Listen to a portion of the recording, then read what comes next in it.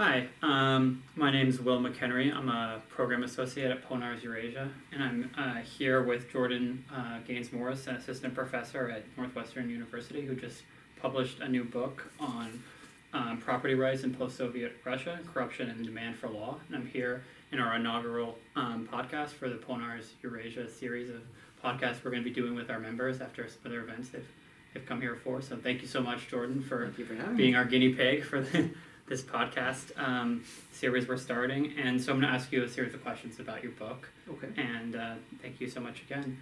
So first question, Western media often depicts Russia as lawless. Based on your research, is that an accurate description? And are we missing elements of a bigger picture here? Yeah, what I'd say is that there's actually at least two different groups or spheres of Russia when it comes to law.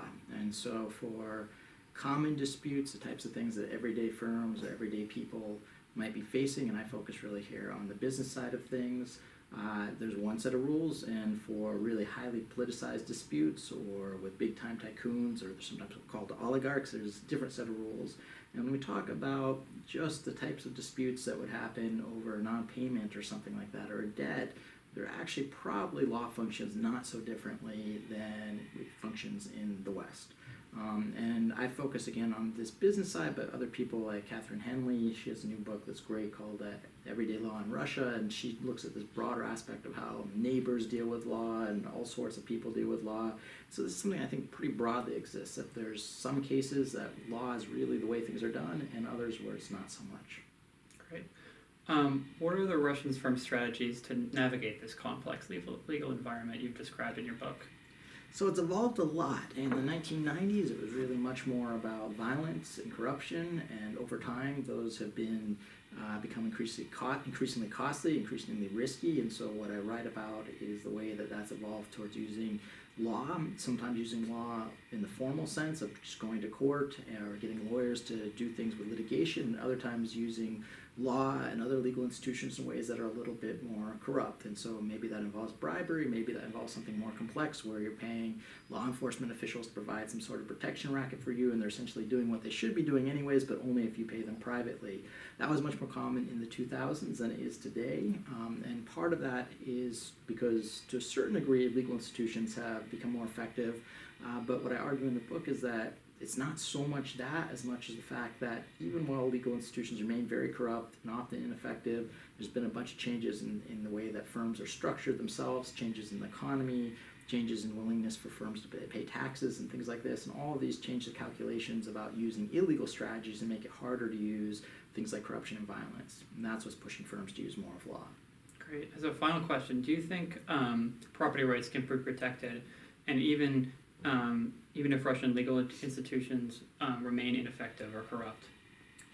So I think that the effectiveness of given strategies is always relative. So it depends compared to what. And for certain types of disputes, if it's a persistent enough problem and of a certain amount of value in terms of winning it, then it will make a lot of sense to use the courts. And in those cases, you can win and you can do so effectively.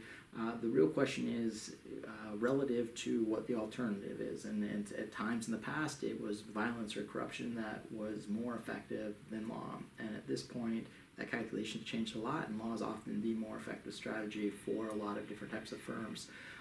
The other thing that really struck me when doing this research is the extent to which especially lawyers and private security agencies really emphasize the importance of prevention, in the sense of if firms proactively get their legal status in order, that all their documents are in order, that they themselves aren't breaking laws, that they themselves aren't paying bribes and things like that, that makes it both easier to use courts when they want to use courts, but also makes it much less likely they'll be attacked either by predatory bureaucrats or by unscrupulous competitors.